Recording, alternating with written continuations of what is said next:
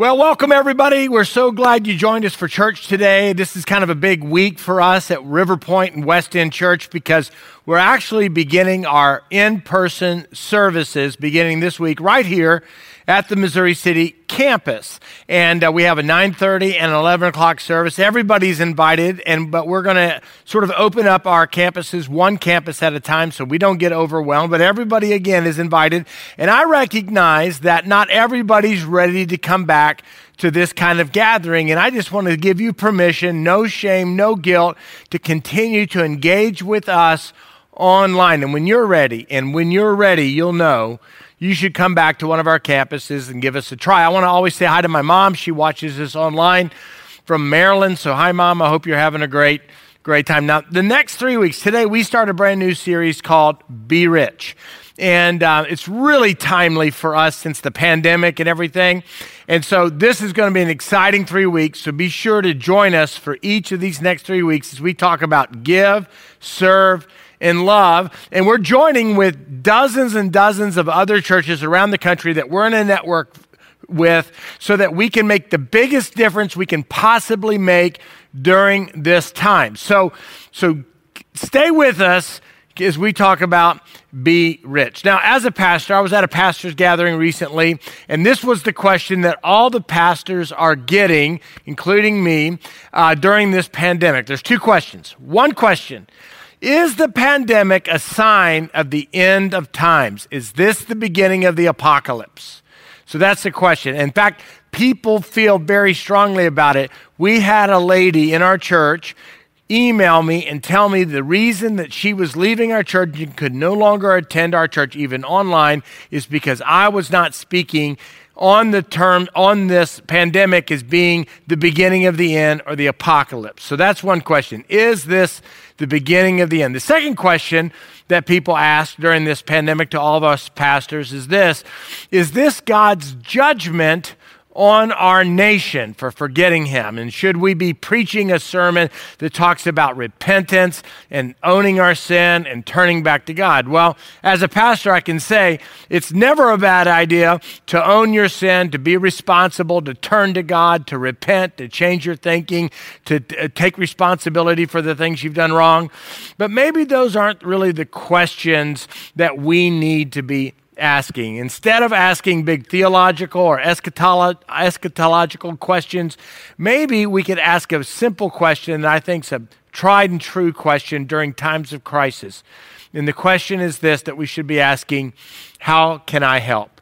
What can I do to help? During a crisis, it's so easy to become self-preserving. During a crisis, there's this natural reflex that we all have to pull in, to take care of number one, to survive. But it's the followers of Christ that have always led the way during times of crisis. This is from the very beginning. Let me just give you a little context here. Pontius Pilate was really pressured by religious leaders to deliver Jesus for execution. And so when Jesus died on the cross, he was buried, and of course we know that he rose again. It really opened the door for religious leaders of that time to no longer drag people who followed Christ to Pontius. No, religious leaders in those days, they would just take the religious people, the people following Christ, and they would persecute them personally. Their first victim, as we read about in the book of Acts, was a man named Stephen, who was testifying that he believed that Jesus rose from the dead and that he was a follower of Christ. Well, the religious leaders felt that this was a threat, the Jewish leaders. This was a threat to their system and to their power and to their influence. And because of that, they began to really persecute people who followed Christ. Now this, as you can imagine, created a lot of fear. This created a lot of fear, and it began to take all those followers of Jesus Christ in Jerusalem, and they began to scatter to all the different parts of the world. And when the Christians, the followers of Christ, began to scatter, the message of Christ began to spread. So you can see, in hindsight now, 2,000 years later, we can see how God used a crisis to cause the church to really explode. In fact, it spread to the far ends of the known world and even spread into the Gentile, non-Jewish world, and churches began to spring up. In fact, the New Testament, the thing we read, our Bible, is written, they're really a collection of letters written to churches that started in that first century because of the spread of the gospel. Right now, the church could no longer meet in Jerusalem. Now, I think about that because of the fear caused them to be scattered. And I was thinking about that because our church has not been able to meet for the last 7+ months.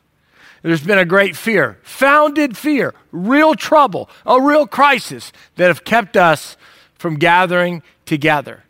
But the mission of the church has not stopped. In fact, in many ways, we've been able to innovate and create and be strategic and able to take the hope of Jesus Christ in different ways because of the crisis that we face. And that's the idea here, that we're not going to withdraw. We're not going to be self-preserving. We're going to move forward and move out during a time of crisis and lead because our hope is not found in a world that's broken and pandemics. We experience pandemics, but our hope is in Christ and that we have this eternal view of our life and we're going to be the church even though we can't meet. And it's a great reminder to us that we are a mission much more than an event. I've missed the event. You've missed the event. Everybody's missed the event. But we are not gathering together just to gather together. But we exist for an eternal purpose, for a mission, to reach, to encourage, and to help. In fact, Matthew chapter 28, verse 19 and 20 is the Great Commission. This is Jesus' word. After he rose from the dead, he basically looks at his followers and says this, "Therefore, because I've risen from the dead, therefore go and make disciples of all the nations, baptizing them in the name of the Father, the Son, and the Holy Spirit, and teaching them to obey everything I've commanded you." And then look at this. "And I am with you always to the very end of the age." So I don't know if this is the beginning of the apocalypse. I don't know if this is God's punishment for us, although we should repent. But our Great Commission has not changed. That we as a church are to encourage others to follow Christ who aren't currently following Christ. That we are to bring help. We should ask the question, who is at risk and how can we help? Who is at risk and how can I help? Here's what we believe as a church. That everybody matters to God even if God doesn't matter to them. So we're focused in several different areas in the Houston area, so that people who don't care about God one day that they might become followers of Christ. That we are focused on God's love for us so that we can love on other people who haven't experienced that. My favorite passage is Romans chapter 5, verse 8. It says, "God demonstrates his love toward us in this: while we were still sinners, Christ died for us." So that mission hasn't changed. That God demonstrates his love for us in the fact that while we were far from him and didn't believe in him and didn't care about God, only cared about ourselves, Christ gave a sacrifice. He gave his life so that we could be forgiven of our sins, so that we could come to a place of forgiveness. And as a follower of Christ, we live in this world much differently, with a much different perspective than people without the hope of Jesus in their life.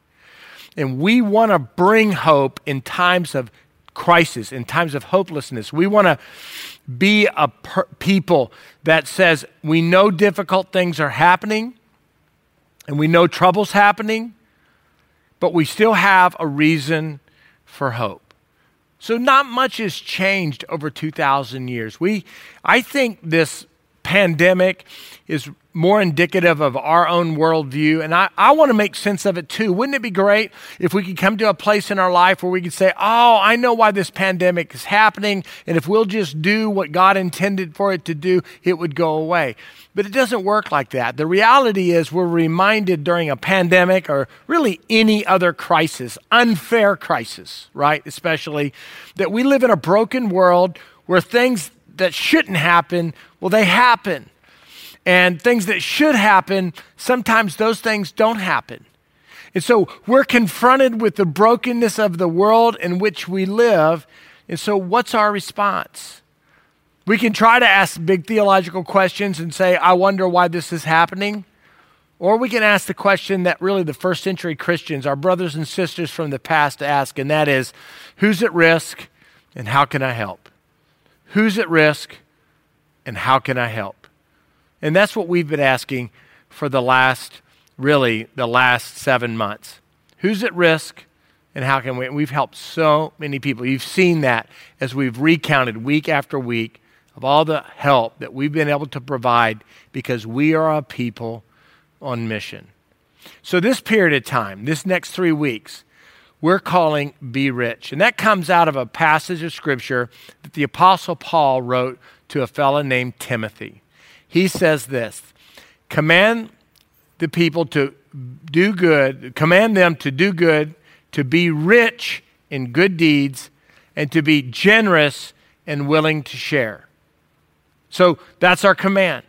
Regardless of what's going on, is to be rich in good deeds, to be generous, and we're commanded to share.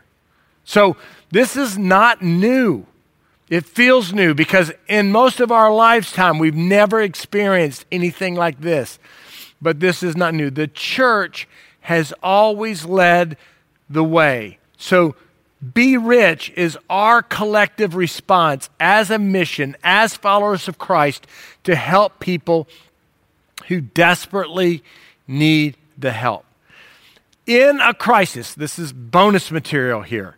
In a crisis, let me tell you, when you think of others instead of just yourself, your life gets better.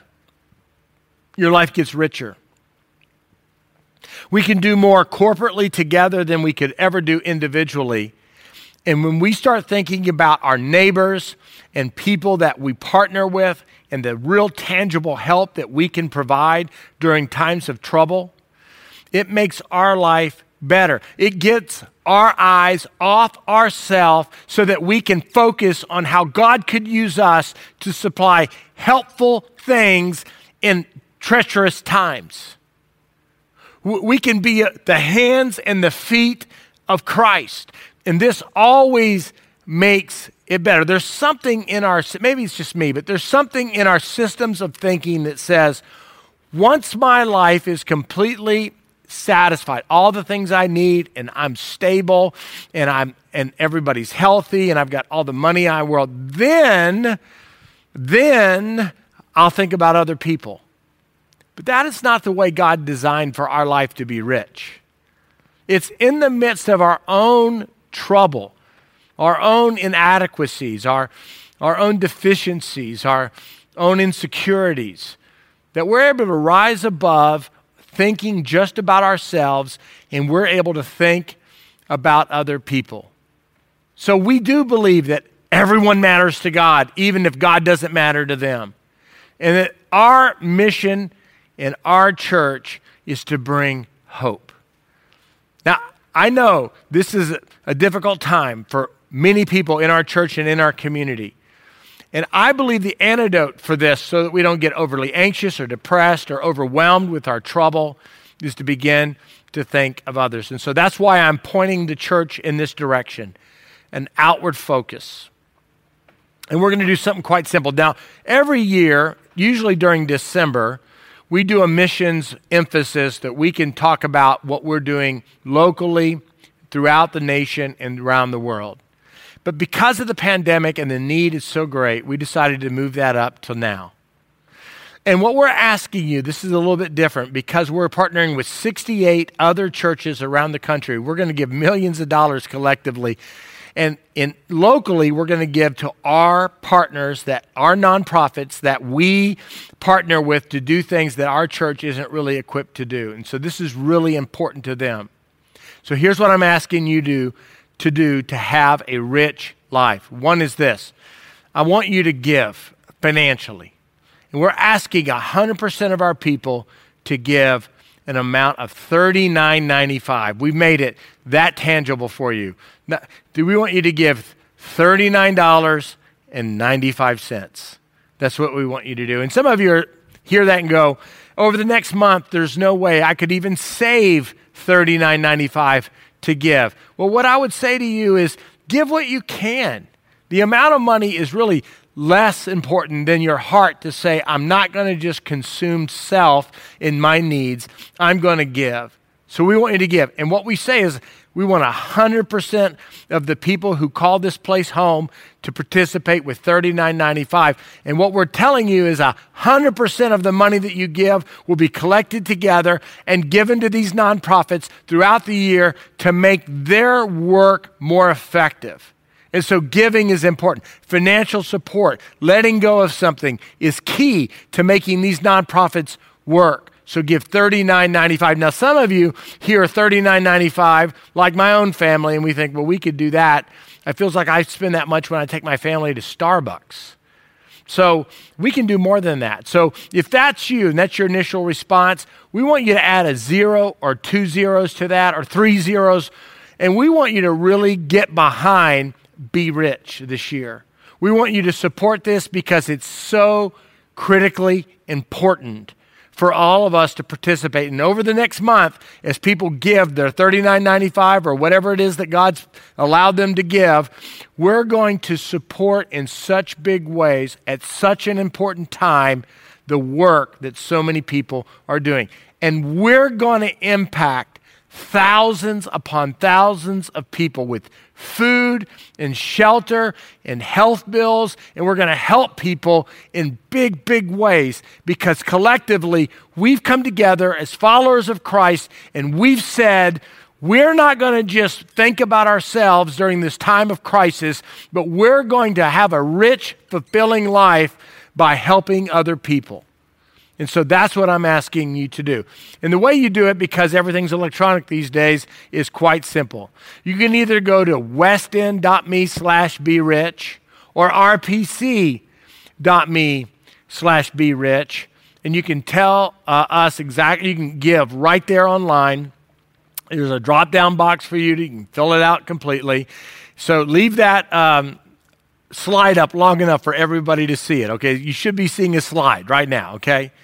So I'm asking you to consider this $39.95 to help people in deep need. And here's what I believe the benefit will be. You don't do it for this reason. The reason you give is because God's given you so much. And then this is a natural response to the generosity of the Father. That God has provided us not just material things, but God has provided us a way of salvation for forgiveness. He's bestowed upon us great mercy and compassion and grace. And because we're followers of Christ and we have this eternal perspective, we want to help people that are struggling in this time. So we give because God's first given to us. And the benefit for us is your life just gets so much larger than self. It's the opportunity that you have to teach your children to care about other people, to bring this conversation up with your elementary, your middle school, and your high school, your college-age students to say, hey, our church is doing something, Be Rich, and we want our life to be rich, so we want to give. And to get everybody participating in the Be Rich campaign over these next few weeks. So sign up today. Feel the pressure of that because I know money's tight for many, many people.